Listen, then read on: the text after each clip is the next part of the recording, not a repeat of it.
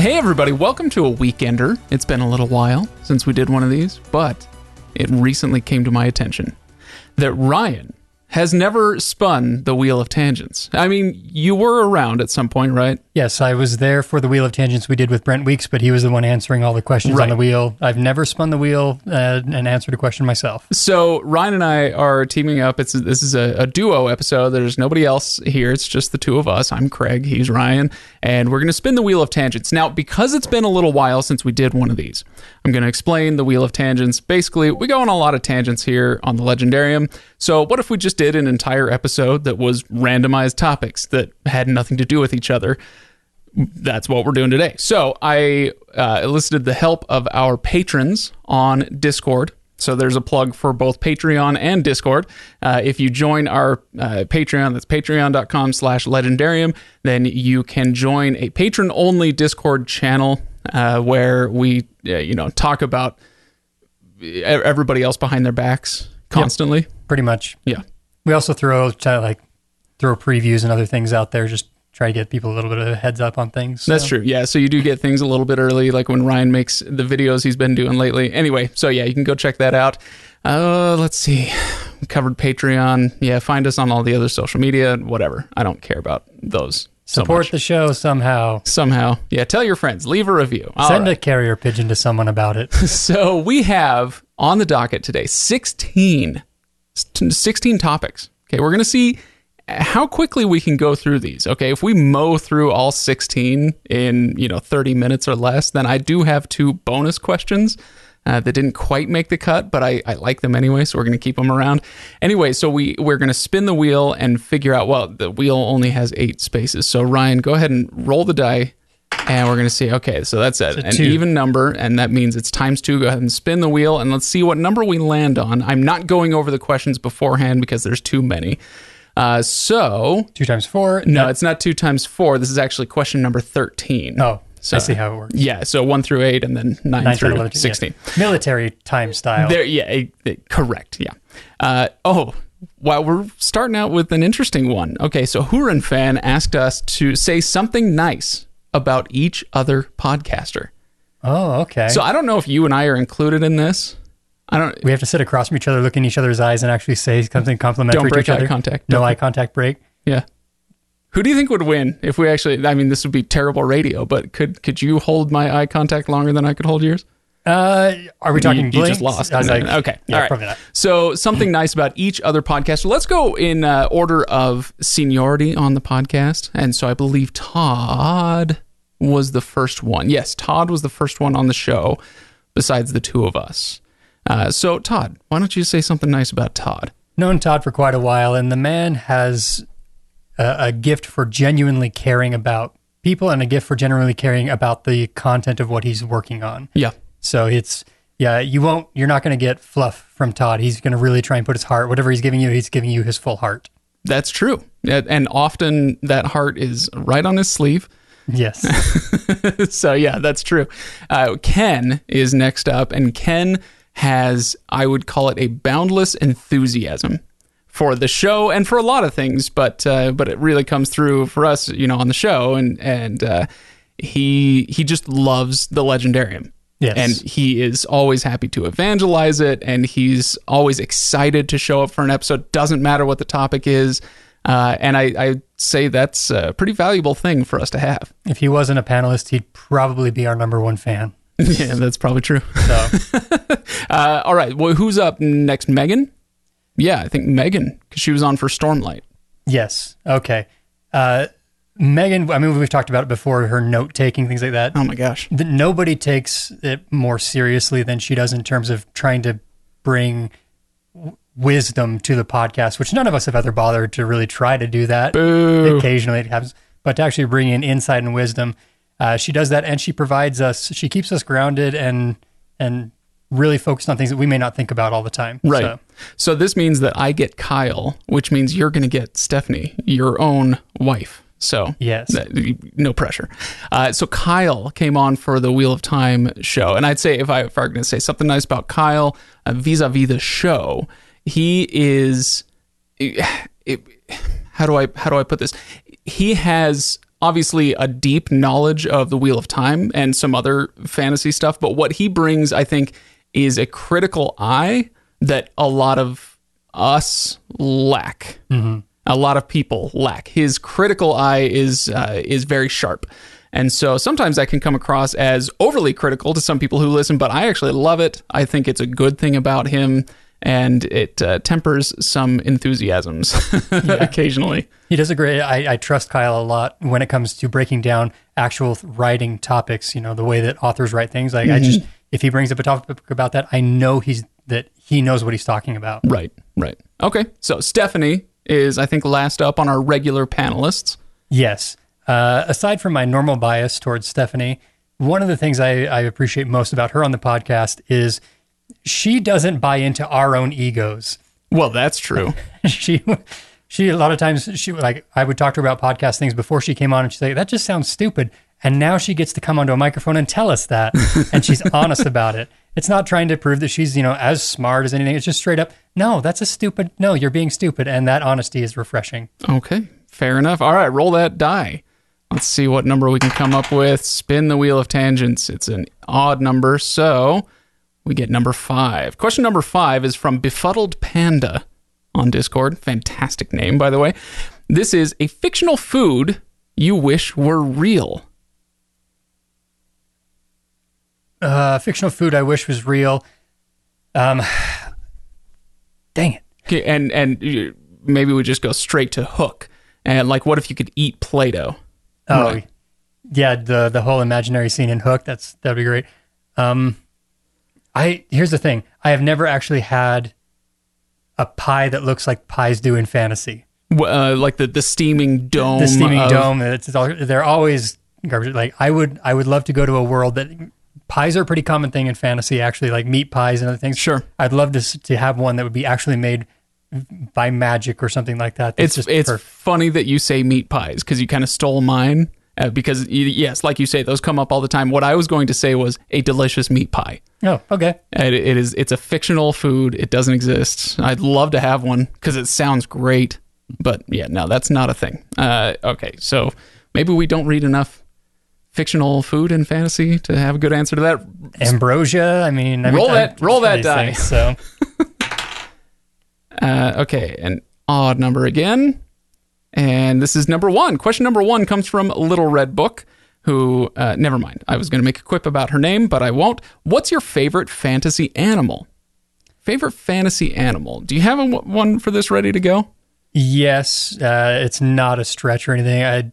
When it comes to fantasy, it's dragons. It's got to be dragons.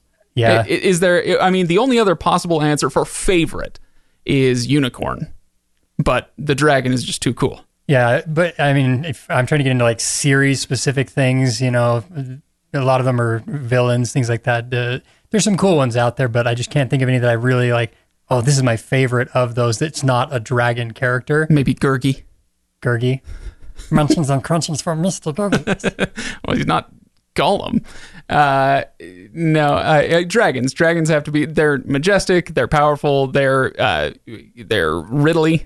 Yeah, here's the thing. I love wolves, and they play a big role in fantasy too. But they're not a mystical creature. And Yeah, when you get into fantasy, are. it's like werewolves. I'm like, no, not there. Not all for right. me. So dragons it is. Roll that die, man. We are going to whip through these, aren't we? Okay, so it's an even number. That means times 2, or what? Series number 2. So number 7. That gives us number 15 from Lady Sweden. If you didn't read for the podcast, how would that change what you read?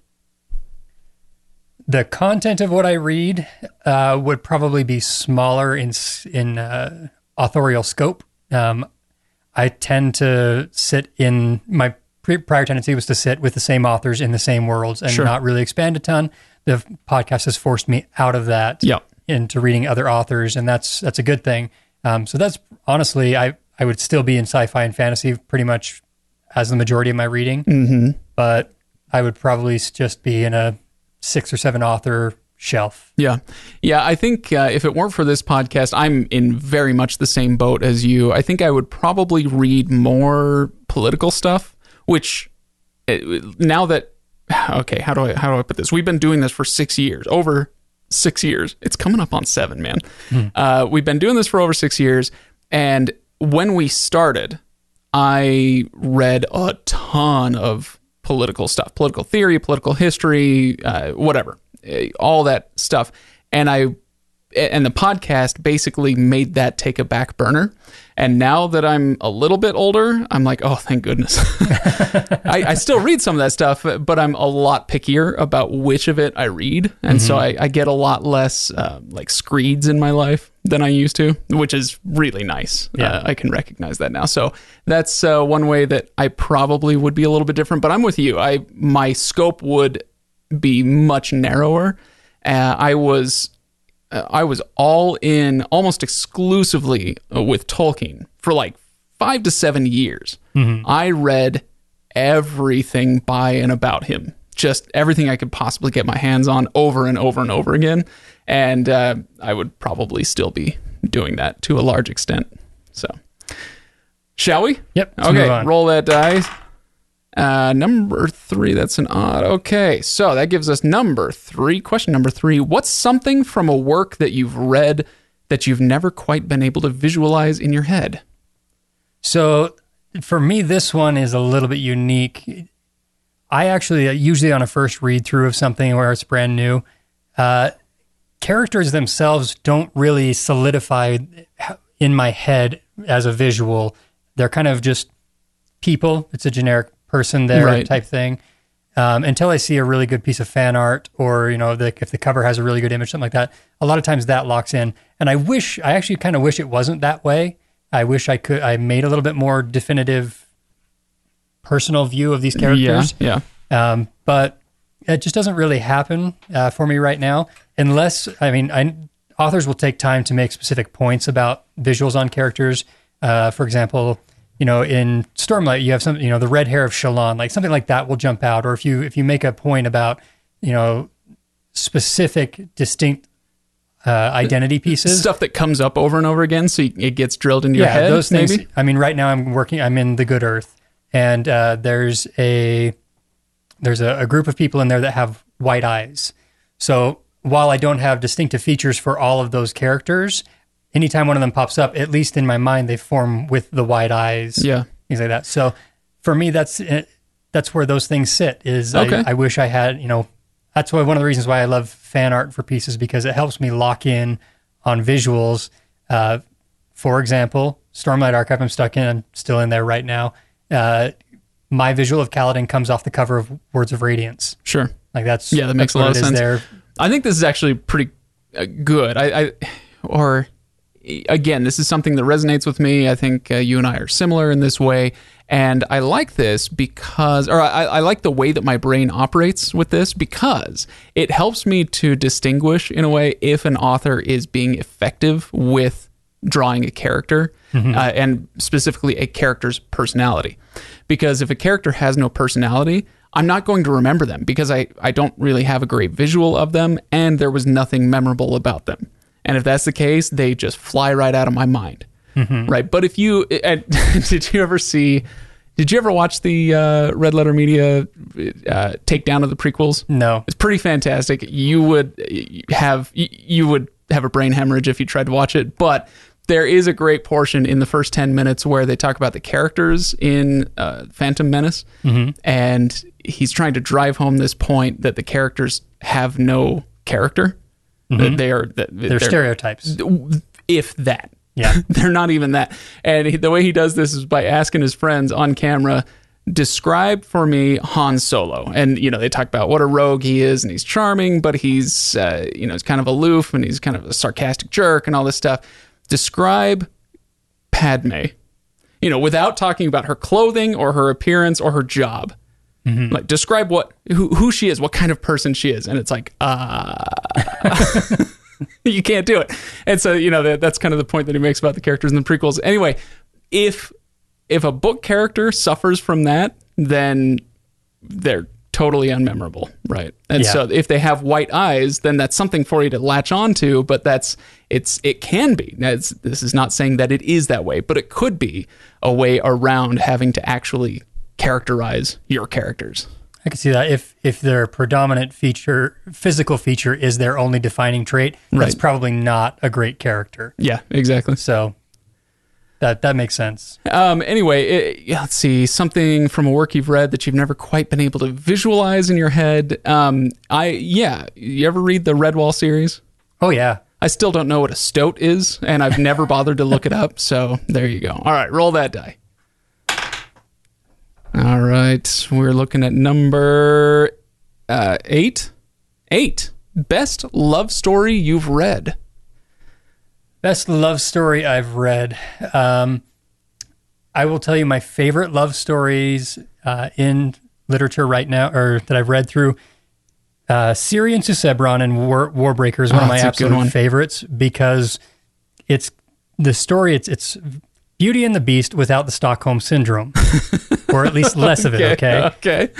And it's interesting because one of the things that happens in a lot of literature, or just any love story in general, is the progression goes through of they meet, and usually there's kind of a bit of a conflict or whatever. And then they break that, and they're in love. And then all of a sudden they're in love, and then there's they another kiss. conflict. Something like that. So in their story, in Ciri and Susebron, the fact that the physical aspect of their relationship is supposedly forced at the very beginning, I laugh because to me that felt like such the way a real relationship would develop versus a lot of other ones where I'm like, yeah, I tried having that cutesy, angry banter between that turns into the romantic kiss in the rain, and it just didn't work. Like, I just got in trouble. Nice. Like, that sort of thing. But because I've read other ones, one of my wife's favorite books, it's a Regency romance thing. And I don't know what that means, but okay. Just in the era, like think of Pride and Prejudice. Oh, okay, sure. Okay. It's a romance story in that era about a highwayman, this mysterious highwayman or whatever. Yeah, and are any bodices ripped in the course of this story? This author doesn't really do the bodice ripper, I guess, but it's right there on the edge, apparently. So it's right there on the edge of me being interested in it. Yes. Okay. But I went to go read it for her as kind of to show that I cared. And, sure. She's read things for me. And we get to this moment where the main girl, she's in this manor, and there's these curtains, and she's pulling on them, and the curtains are like come off the rack, whatever. She falls, and he dives in to catch. He happens to walk into the room at just that moment and catches her in her arms. And I was like, I just can't. I can't do this. I love you, but I don't believe this as even remotely plausible. It's a great TV fodder. It's Hallmark fodder, but yeah. Sounds amazing. So what's it called? The Highwayman of Tanglewood. Tanglewood. Yes, The Highwayman of Tanglewood, and the author is Marcia Shoot. I can't believe I just spaced it. Does it really matter? Do you really care? She's right. It's a whole series, and I think it would be hilarious for us to go through and do one of them one time. I was thinking we need to do some live readings of some really saucy sci-fi or fantasy erotica on YouTube Live or something like that, and just get the smoking jacket and the fireplace and the let you put on your dumbass accent or whatever. As Glob reached out with his tentacles and stroked my face. Just stop. Look, we don't give away for free what we should be charging for. The first hit's free. Oh, okay. All right. What were we just talking about? Oh, best love story you've read. Let me extend this beyond the scope of, I'm going to change the question a little bit. Beyond the scope of romantic love, okay? So I'm going friendship here. Mm-hmm. And I'm also going outside of love story that you've read. And I'm going to go with one of my favorites on screen because I don't think this gets enough attention. And that is Merry and Pippin in the film version of The Lord of the Rings. Okay. There is the moment when Pippin has looked in the stone, and then Gandalf takes him to Minas Tirith, and so they're separated, and you can kind of really see that pain on both of their faces. Pippin especially is, what's going to happen? Merry, I don't want to leave you, and then they leave, and it's horribly sad. And Merry is like, I don't know what's going to happen. Whatever. And then when they reunite on the Pelennor fields, and Pippin finds Merry having stabbed the Witch King, and he's like, I'm going to take care of you. And I've just sobbed like a little girl every time. I love their friendship in those movies. It's wonderful. I like that. That's good. Okay, let's go ahead and spin the wheel one more time. Well, one more time. 18 times. Okay, we're going with number 4. If you could live in a fantasy world, by the way, how amazing that we haven't had any repeats yet. Mm-hmm. If you could live in a fantasy world while it's not in crisis, which would it be? This is from Little Red Book. My personal inklings would lead me into somewhere in the Star Wars universe, probably. I can't think of anywhere in the Star Wars universe that seems hospitable, like when it's not in crisis. I guess that's true. Yes, I don't want to go to Tatooine. Coruscant sounds like a nightmare. I wouldn't. Dathomir, nope, hard pass. I mean, Naboo has a nice climate. Okay, there you go. All right, Something maybe like Naboo. that. All right, I'll give you that. I don't know. You got a hot queen. The biggest problem for me is whether or not I'm going to inherit the abilities of being there, or if I'm just there like as a tourist. Sure. Like, this question has to evolve here, because if I'm just going as a tourist, then I just want to go somewhere that's nice. No, it does say if you could live in a fantasy world. Okay, so you're not just like hanging out for the weekend, sipping tea and eating crepes in the corner cafe. I still want indoor plumbing. I still want. Well, that just ruled out about 85% of fantasy, at least. I know. That's why I'm sitting here having to look into more science fiction and, the futuristic fantasy type setups there. That's the thing is when you think about these worlds, it's like, no, they wouldn't be interesting if they were paradisiacal, right? Yeah. I as much as I love the Stormlight Archive, I have zero desire to live on Roshar. I would not be able to eat anything. I might go with Randland. Seems pretty normal. Yeah, that could be. I mean, you're lacking the indoor plumbing there, but... I mean, again, you have 1 power options apparently, maybe available to you. Like, not really sure how you would use that or what weaves you would use, but a 1 power bidet is not out of a realm of. Now we're talking. How do I get my hands on one of these? Okay, so go ahead and spin again. Where are we at? We are okay, even, and we're going for number 16. This is from Ashaman, by the way. What book or series was the hardest to finish reading? So I've come into a pretty strong feeling that if you aren't enjoying reading, don't keep reading. It's okay. So with a little caveat there. Okay. You need to take a good look at why you're not enjoying reading. If it's because it's making you uncomfortable or something like that, then you know what? It might be worth... Depending on the type of discomfort, maybe. Yeah. It might be worth pushing through just so you open yourself up to some new points of view. But if you're just bored, if it's a boring book, then maybe shelve it and come back to it later or whatever. Life is too short to spend in reading bad books. Yeah. For the podcast, we all remember we had some struggles getting through Farseer. I will admit that this is a little preview as we get into, when we get talking about Good Earth. I had a little bit of a hard... You said Good Earth before. It's Broken Earth. Sorry. Yeah, Broken Earth. Okay. I thought that's what you meant. Sorry. Anyway, I had a hard time at the beginning of that, and I was having a hard time enjoying that series in the beginning. I'm now finished with book 2. So so you've crested the hill there. Yes. Okay. Give Epic Fantasy its time to develop and everything. Right. And in that case, I'm glad I pushed on and continued, and not saying that. But I think to me, this question, it's more, you need to figure out where your line is, where you're going to draw the line and say, I don't want to read this anymore because it's not worth my time versus, I've only read 50 pages and I'm not enjoying it. Like, you need to give it a little time to breathe. Yeah, no, that makes sense. Farseer is the easy answer because we did have a hard time. I think book 2 was the hardest one for me to finish there. Mm-hmm. Book 1, I was really into it, and then there was the chapter when it turns out that it's not about an assassin being an apprentice at all, and I was just like, F this. But no, I think for me the answer off podcast would have to be Brissinger, the 4th book in the Inheritance cycle by Christopher Paolini. Never finished it. Mm-hmm. Can't do it. I have tried. I have given it several good faith efforts. Can't do it. So I guess, I already answered this a little bit. I go back to the Highwayman of Tanglewood. That was my my book I couldn't Couldn't do finish. it. All right, go ahead and spin again. I'm trying to think if there were any others that came up for me, but no, I'm a finisher. I tend to finish.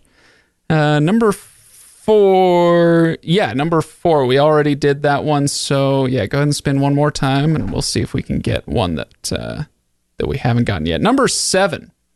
What do you think fantasy could do better / more? From Huron Fan. What do you think fantasy could do better / more? I'm not sure if I have a great answer to this. This is one that would require quite a bit of thought. I feel like if I have a really good answer for this one, then authors should be paying me for the answer to this. That's our new career. Yeah. Consultants, fantasy consultants. Yeah, I don't like this. I like this. We can go through that. No, here's the thing. There's an easy low-hanging fruit answer here, and that's diversity in fiction and fantasy. Like, but I would actually disagree with that. If you want to look at fantasy and science fiction historically, then fine. Mm-hmm. But if you want to look at it over the past 10 or 20 years, no, forget about it. That's solved. That issue is fine. So like that's just kind of one of those, like I said, it's low hanging fruit that came to me. Otherwise, I would love to see some new alternative takes to fantasy. Something ridiculous. I'm going to throw something ridiculous out there. Do you remember the Choose Your Own Adventure books? Oh, yeah. Give me an epic fantasy Choose Your Own Adventure thing. Oh, geez. Can you imagine the size of a Brandon Sanderson Choose Your Own Adventure book? It would be insane. Because I actually remember way back, I remember I think it was a Choose Your Own Adventure series, but it was a time travel story where you acted like as this time cop that went back in time to stop this other rogue time cop who went back. Sweet. And he was trying to do some things in the medieval era and was like killing knights and everything. So you had to go in there, pretend to be a wizard, basically. Yeah. I remember reading that and going, this was fun. And maybe they're still out there, but they're definitely not a prominent publishing thing right now. So maybe throw something ridiculous out there, or write a fantasy series, 5 different books from the different perspectives, and instead of mixing them, all 5 of those books lead to the final one book. Mm-hmm. Like, just structure-wise, maybe there's some weird things that could be done out there that would be unique. Yeah. Okay. All right. I'm going to throw a one-word answer at you, and it's going to sound like I'm taking a shot at certain authors, and I am. But I'm also commenting on the genre itself as a whole. Okay, so the question here is, what's something, where was it? Oh yeah, what do you think fantasy could do better / more? End. Okay, so we need more endings and better endings. No, well, better endings. I don't know. That's a totally subjective thing, but I guess this whole exercise, it's all subjective. But anyway, yes, I am taking a shot at those who aren't finishing their frickin' series, and that's a whole thing. But I also, what I mean is, the Dresden Files. Okay, by all accounts, I haven't started it yet, but I'm going to, and by all accounts, it's wonderful. It's amazing. It gets even better as it goes on. That's fine, but that's 16 books long now, something like that. Like, I'm sorry, but you need to end at some point. I need a story with a beginning, a middle, and an end. And I'm actually going to go ahead and say something like the Stormlight Archive. Look, it's just too big. It's too big for me. I want endings, and so he's going to give us 2 endings after 5 books each, right? So yeah, but no. That's why I like Elantris so much and Warbreaker so much, is because they have endings. Mm-hmm. That's why I love Hero of Ages so much, because the ending is such an ending, Anyway, so end. I'm going to go with that for my answer. I like that. I can see that. Wheel of Time would have been better served as a shorter series if it had ended. It would have. It's wonderful and I love it, but it's too long. It just is. Okay. I'm just going to duck over here for a minute and wait for things to happen. Yeah, you can email me all of your complaints at ryan@thelegendariumpodcast.com. Okay, let's go ahead and spin again. So we are going to number, what is that? 12. Okay, worst. This is from Befuddled Panda. Worst date experience. I think I know yours already, and I want you to tell the story. I think you do, because we were on this date together, not with each other. Have you told this on the air? I think you may have before. I don't know if I have or not. But let's just say, let me just preface it here. I flew a plane with this girl, and it was a terrible and date. She didn't. Oh, never mind. No. Okay. Nothing about anything like that. No, we went to, it was back in high school. We went to a homecoming dance. I think it was our junior year, something like that. Who cares? They all run together. Craig's dad had his pilot's license and a small Cessna Cherokee plane. Cherokee Piper. Whatever. Cherokee Piper, sorry. Come on, Ryan. I know my planes, apparently. And for our day activity, we went and we flew these planes. We each got a chance to kind of pilot out. Yeah. And, your dad actually helped us get us all set for landing. And we did everything except for the actual act of putting the plane down on the ground. Right. That is, by the way, everybody else went, horseback riding, or we got a limo or whatever. I'm like, yeah, we flew a plane. And that was it was the trump card in high school. It was so dope. It was the best date idea ever. So good. But by the time we got on the date itself, she took off with her friends, whatever. Then we went back and watched a movie or something like that. And then I took her home and she gave me a handshake at the door and said thanks. And I was like, brutal. Who was that? Yeah, no, don't tell me. Tell me off the air. Okay. She had the same name as my dog, so it wasn't that. What was it? We named the dog Indiana. As far as bad dates go, I don't know if I have one off the top of my head. I did have one where this wasn't I'm going to go ahead and say it was a date, but I had a very skittish girlfriend. Okay. Tightly wound, highly religious, and like I said, very skittish. And so we're driving. We're on a date. Okay, this is an established relationship, and she's driving. I'm in the passenger seat, and I reach over and gently place my hand on her leg, just above her knee. And it remained there for about 5 or 10 seconds before she finally, in a fit of anguish, asked me to remove my hand because she didn't want, the impurity of the situation to overtake her or whatever. And I was just blown away. And that was the beginning of the end of that one. So that was, it's a quick story. It's a short story, but it burned into my memory so hard that I can't quite get rid of it. It was the weirdest moment. Sorry, I've got one more just quick thing in here, because I remember going on a date. Okay. That went. I love this person now. At the time, it was super awkward though. Basically, there's this part in this production that's held in Utah every year, where everybody's supposed to hold hands or whatever, or link arms and just kind of sway and kumbaya a little bit. Sure. And I got the arm lock wrong, and so she had me in like a full arm bar while we were singing this very cutesy, we can be together forever thing. And I was like, oh man, she's twisting your arm. Sitting here like in a full arm bar. I'm like, oh crap. That's pretty good. Spin that wheel. I'm trying to think. I don't think I have any other horrible dates. I didn't date a whole lot, so we both got married pretty young.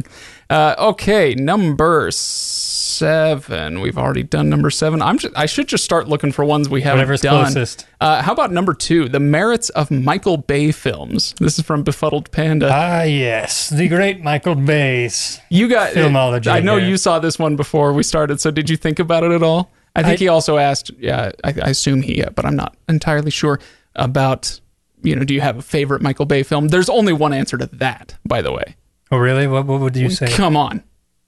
You don't know the answer to this? I'm curious as to what you're going to say. The Rock is the only acceptable answer to favorite Michael Bay film. That's not to say there aren't others with, merits or whatever, but that's the only one. I do love The Rock. That is, I remember watching that. You introduced me to that one because it came on TV or whatever, and you're like, no, this is great. And then you went and rented it, and it changed Sean Connery from saying, he goes and dates the prom queen. That's right. On cable, it was winners go home and date the prom queen. That's not what he said. Yeah. No, I really like The Rock. It's probably my favorite Nicolas Cage film as well, like that. Honestly, Michael Bay films, there's 4 that I think are genuinely this is good. Everything else is pretty much just Like what else? Armageddon? Armageddon. I have not seen Bad Boys, but the fact that it has its position that it has there, and the first Transformers movie was enjoyable. Yeah, like it was good. Yeah, that's a good one. I'll defend that one. Once they went beyond there and started putting drooping wrecking ball testicles on the robots, I'm sorry, you jumped the shark. You lost me.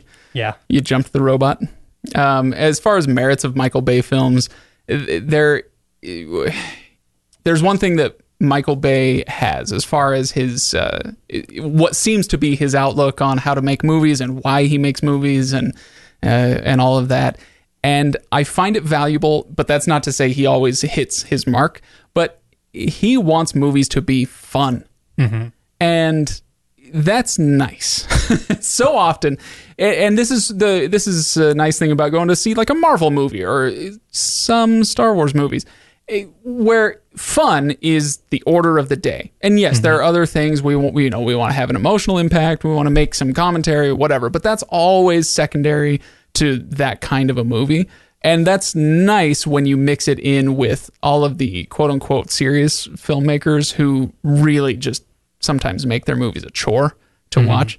Or I was just watching, I played Netflix roulette. Do you ever do this, by the way, where you just like you create or you don't create a list, but you have your lists that Netflix has created for you. You close your eyes and you're like, I'm going to go 6 down and 8 over and just watch that.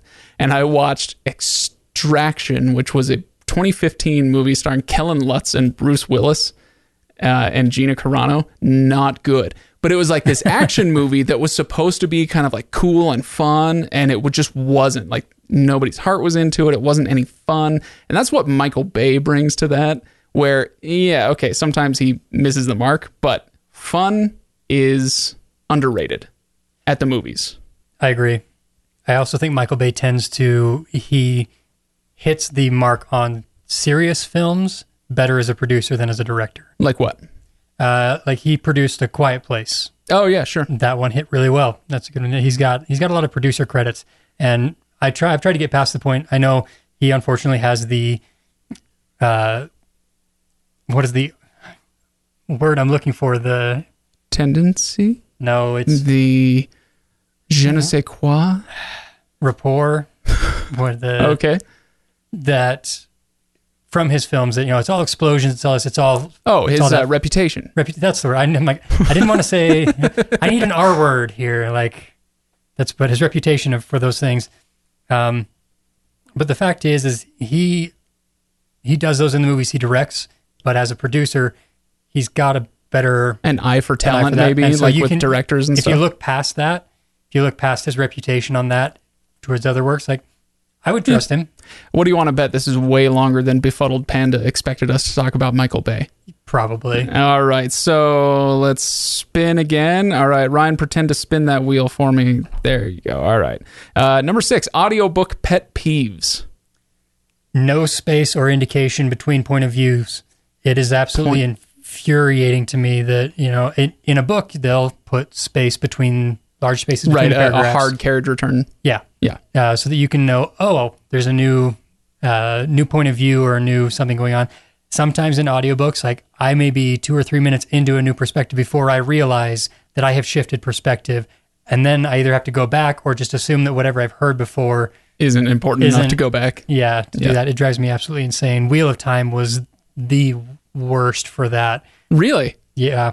Of all the ones I've listened to recently, Wheel of Time had a tendency of just Matt would finish off of a paragraph and Perrin would have the first line of the next thing, and they wouldn't make any mention of the name shift or anything for 2-3 paragraphs or something. It just drove me insane. So what would you do to fix this? Just longer breaks? Just long enough of an audible break that you get uncomfortable. It's that feeling of did my phone turn off or whatever. Right. Like just create that discomfort long enough for me to snap into focus and realize I need to do this, to pay attention to this.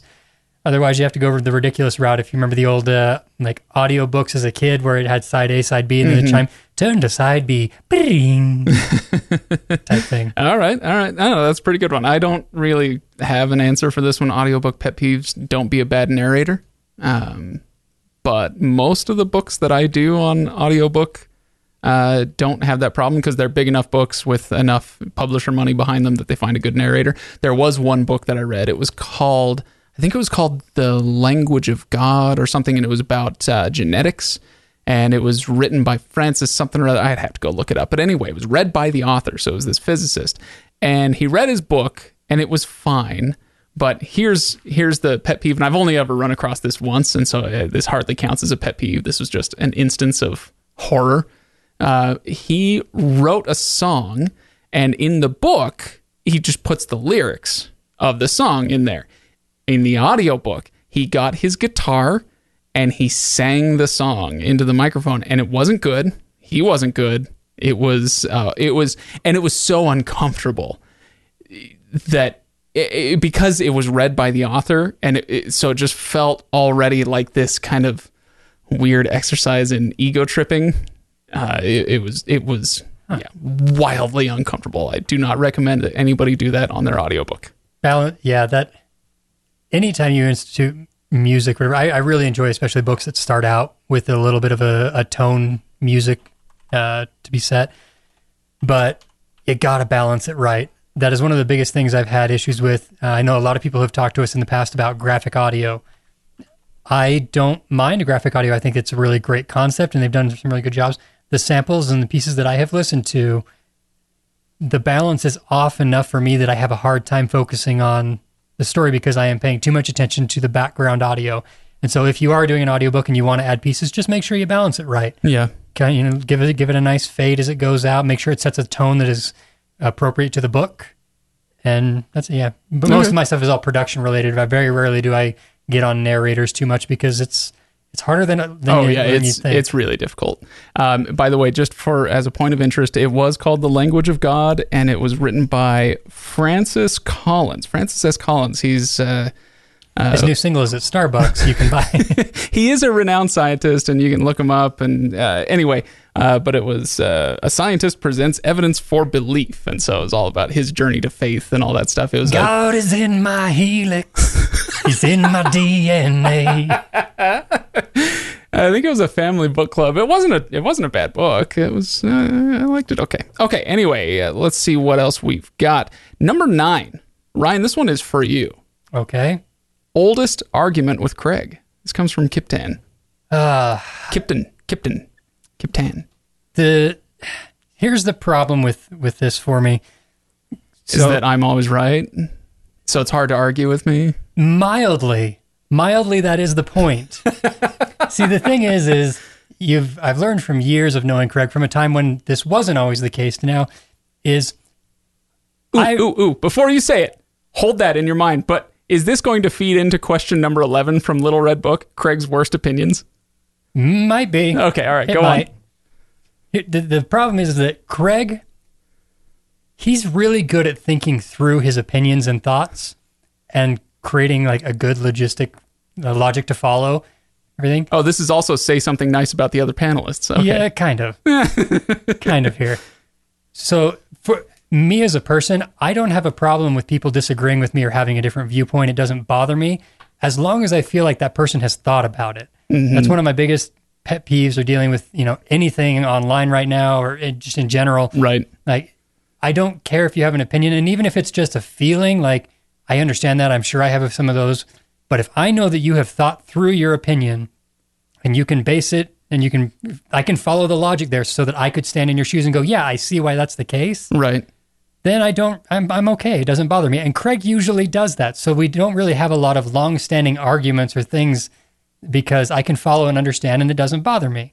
That being said, every time we do a Star Wars episode, yeah, we have that is the you have stated that those are your least favorite episodes, not just to record, but especially leading up to the recording, because they're so anxiety filled. They're so anxiety filled because the thing is, I know the points that you make are going to be legitimate in terms of there's backing to them. And I know that I have to come with the same level of legitimacy to mine. And sometimes you can't do that with some things. Like, there's things.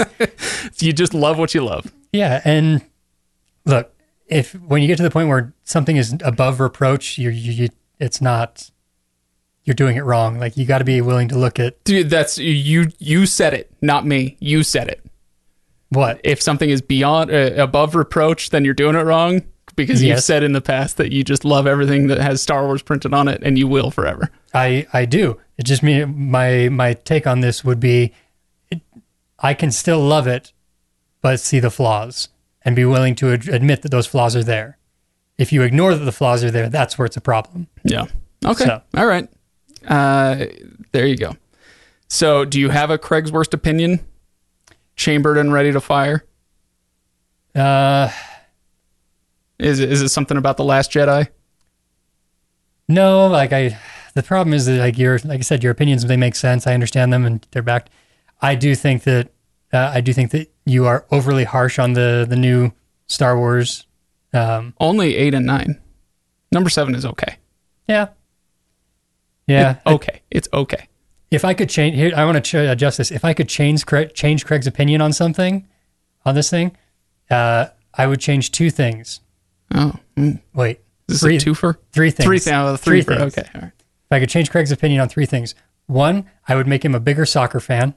You mean communist? Yes. Okay. All I would right. make him a bigger soccer fan. Communist. I would have Craig, although not agree with, appreciate and like Stephen Colbert and Jon Stewart. Okay. And then the other would be that to find whatever it would need to be to let you enjoy the new Star Wars and Disney more. If I could give you those 3 things as a gift from me. The Colbert thing is not a gift. That's not a gift. I know it's not to you. No, I know it's not to you. Giant hack. He is a hack and a half. But we'll leave that there. Okay, so I accept your weird whatever you said. Okay, let's go on. We've only got a couple more, and that's good because we're 45 minutes in, so we better keep moving. Oh yeah, I think this is actually the last one that we have of the regular 16. So this is number 14 from Befuddled Panda again. If you had the opportunity to space travel to anywhere in the known universe, where would you go or not go? So I love this question. I almost took it off because I was like, well, if it's in the known universe, then I don't want to go anywhere because it's all, as far as we know, completely desolate and lifeless. And, like, I want to send probes there, but I don't want to go there, but I came up with an answer. And my answer is Rhea, which is the second largest moon of Saturn.